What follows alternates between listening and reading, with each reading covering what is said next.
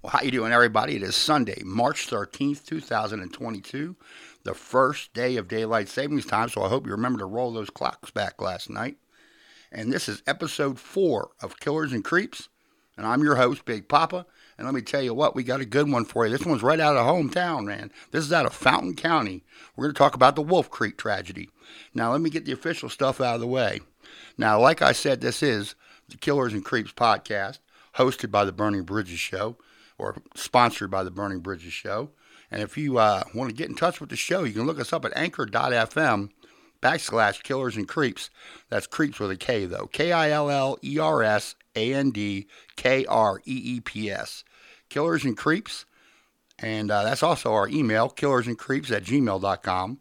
And you can send us an email if you like. We're not yet on Facebook, but the Burning Bridges Show has their Facebook page at Light the Night. You just type in @Light the Night and you'll find us, or just look up the Burning Bridges Show. Now, that's pretty much it for the official stuff. So, now this Wolf Creek tragedy, it was a long time ago, but a really fascinating story.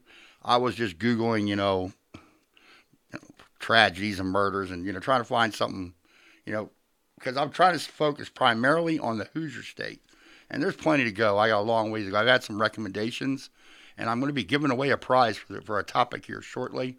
If somebody who sends in a topic, I decide to use it, you'll get a prize. Probably like a gift card to Dollar General or something. Haven't decided quite yet. But there will be prizes for topics that are recommended to me, and I use them. Let's see. Now, this Wolf Creek tragedy. Okay, this took place way back when, okay? It was between the Shanks family and the Keller family. They lived on opposite sides of the border between Fountain County and Park County, Indiana, okay? The Shanks on the Fountain side and the Kellers on the Park side. Now, during a drought in the summer of 1895, the Kellers gave the Shanks family permission to access the water on their property, okay? The job of fetching the water fell to Clara Shanks. Now, the beautiful 18-year-old daughter of Frederick Shanks. Now, she would visit the Keller's yard several times a day.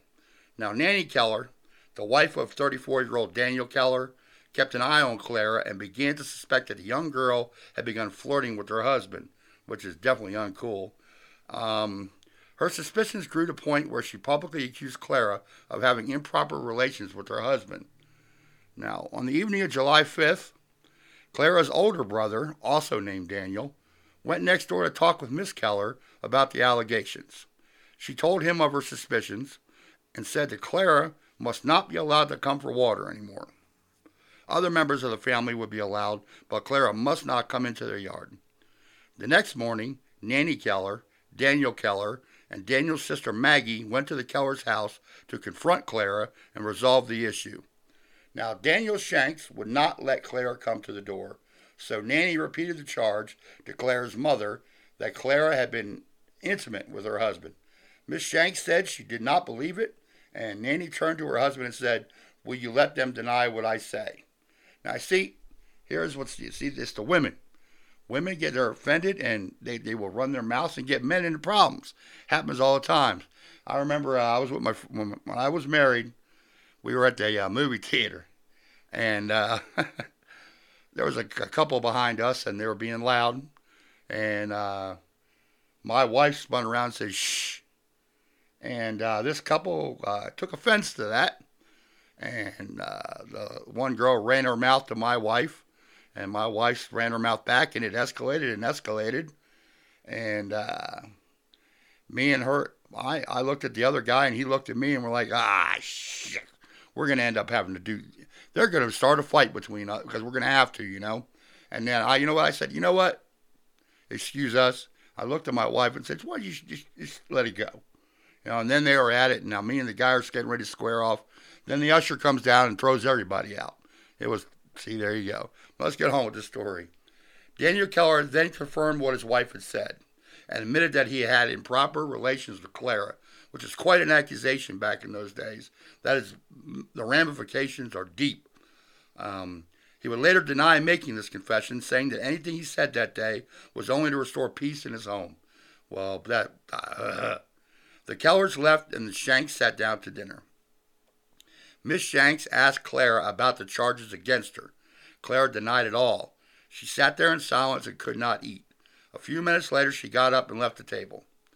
Miss Shanks would later say that Clara left the house to make Daniel Keller recant his accusation. It was the last time they saw Clara alive. When Clara did not return, the family went looking for her.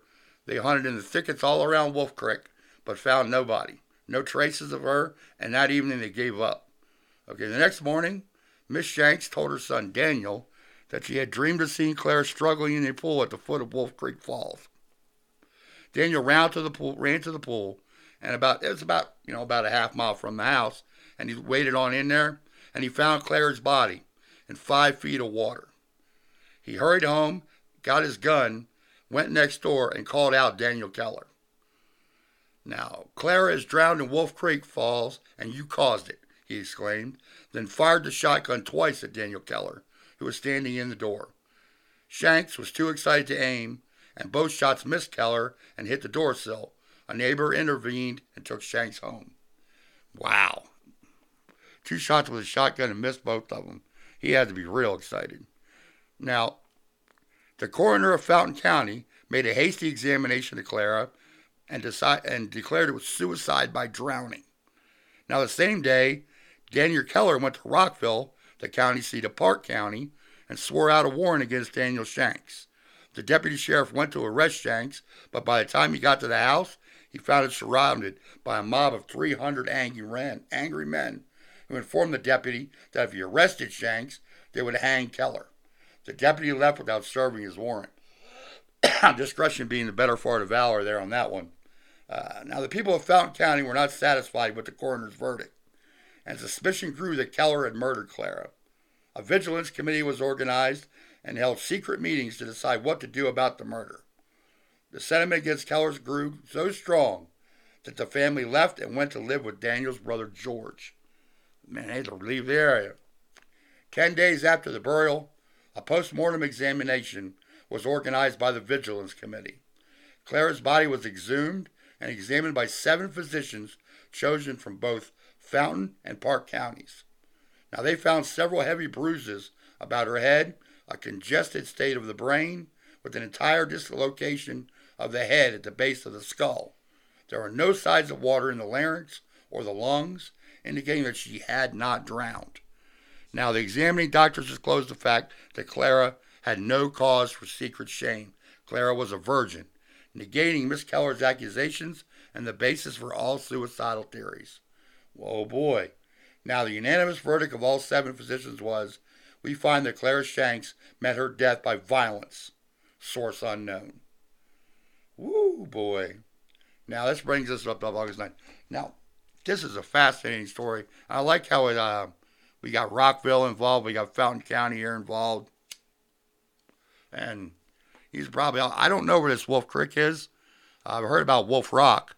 I assume it might be about the same place. I'm going to have to try to find out more of where these places are. This is a really neat story. Now, as we get on with the story here, on August 9th, warrants were issued for the arrest of Daniel Keller, Nancy Keller, and Margaret Keller for the murder of Clara Shanks. Daniel Keller's brother John was arrested as an accessory. A court of inquiry was held. Both families hired attorneys, and charges and countercharges were flying in and out of court. The Keller's attorney tried to fix the guilt on the Shanks, saying that they had located the body too easily, and the dream of Miss Shanks was too realistic to come from a sleeping brain. Evidence against the Kellers included spots on a pair of Daniel's trousers that looked like blood, similar spots on the floor of the Keller's house, and fibers of burned clothing in the stove. The Kellers were indicted on 9 separate charges to cover several specific means which could have been used to murder Clara. Now, I wonder if there are Kellers and Shanks still in these towns. I wonder if they're related. I'm sure some of them must be. I'd like to hear more about afterwards. While the Keller family was in jail awaiting trial, their homestead was unlocked and their home was besieged by relic hunters. Their kitchen was practically emptied, and the 2 loads of shot were carved from the door casing with pocket knives. The trial of Daniel, Nanny, and Maggie Keller began on January 27th, 1896. And because the passions were running high in Fountain and Park counties, the venue was changed to Terre Haute in Vigo County. The courtroom was filled to overflowing during 2 weeks of testimony by nearly 200 witnesses. In the end, there was not enough evidence to convict the Kellers of the murder. After deliberating for 22 hours, the jury returned a verdict of not guilty. Now, the circumstances surrounding the death of Clara Shanks remain a mystery today. Now, isn't that something they still don't know for sure? That was 1896. 130 years ago now almost. And that was an unsolved one. And I figured that was a great one for the show. Now, that's pretty much this segment of Killers and Creeps. And I have some ideas of getting into some other ones. The St. Valentine's Massacre over there by the lake. I'm going to try to look into that one. The Round Barn Murders. I already did D.C. Stevenson. But it's kind of funny. D.C. Stevenson's link is tied in with those Round Barn Murders. What else? There's a couple others I've been finding. And a lot of stuff out of Indianapolis, of course. But let's talk about something a little bit more recent. Here at Killers and Creeps, we are trying to help the Salato family find the killer of their father. Eddie Salato was struck and hit by a car. And, a truck, they believe, with a plow on it, and left for dead on 36, where he died. He passed away in hit-and-run accidents. The Vermilion County has not found the killer yet. If you know anything about it whatsoever, please contact the Vermilion County Police Sheriff's Department. And even if you think it's something dumb, it wouldn't matter. Go ahead and send that on in. If you would like to get in touch with Killers and Creeps, if you have an idea for a topic or suggestion, or you have a story you'd like to tell, or you'd like us to tell, you can contact us at Killers and Creeps, Creeps with a K, killersandcreeps@gmail.com. That's KILLERANDKREEPS, killersandcreeps@gmail.com. And, or you can go to anchor.fm/Burning Bridges Show. Anchor.fm/Killers and Creeps, and hit that message button to leave a voice message. And please like and follow the podcast. It won't cost you anything. It does the world for me. Helps me get the stories out there farther. And we are proud and representing the Hoosier State. And we love our state. And we love our county. And we are veteran-owned. And I don't know if you're aware of it, but 22 veterans commit suicide every single day. And that is 22 too many. Please participate and help out groups like Mission 22, which are fantastic organizations that are actually boots on the ground doing something about it. That's called Mission 22. Now, also, if you're a veteran, there's a hotline. If you're stressed out, you think you just dealt with you can't take another minute, hey, reach out for help. Okay? I would much rather listen to you complain for hours than have to hear 15 minutes of your eulogy. So please contact 1-800-273-8255. That's 1-800-273-8255. That is a veteran suicide hotline. Now, like I said, I want to thank everybody for tuning into this episode. It was a lot of fun, and especially it being so close to home. And a prayer to both the Shanks and the Kellers families, and hope that maybe somehow, some way, we find out who murdered Clara. So remember, all it takes for evil to prevail is for good men to do nothing. So refuse to do nothing. Get up off that couch and do something. And as always, folks, I'd like to thank everybody for tuning in, and stay black.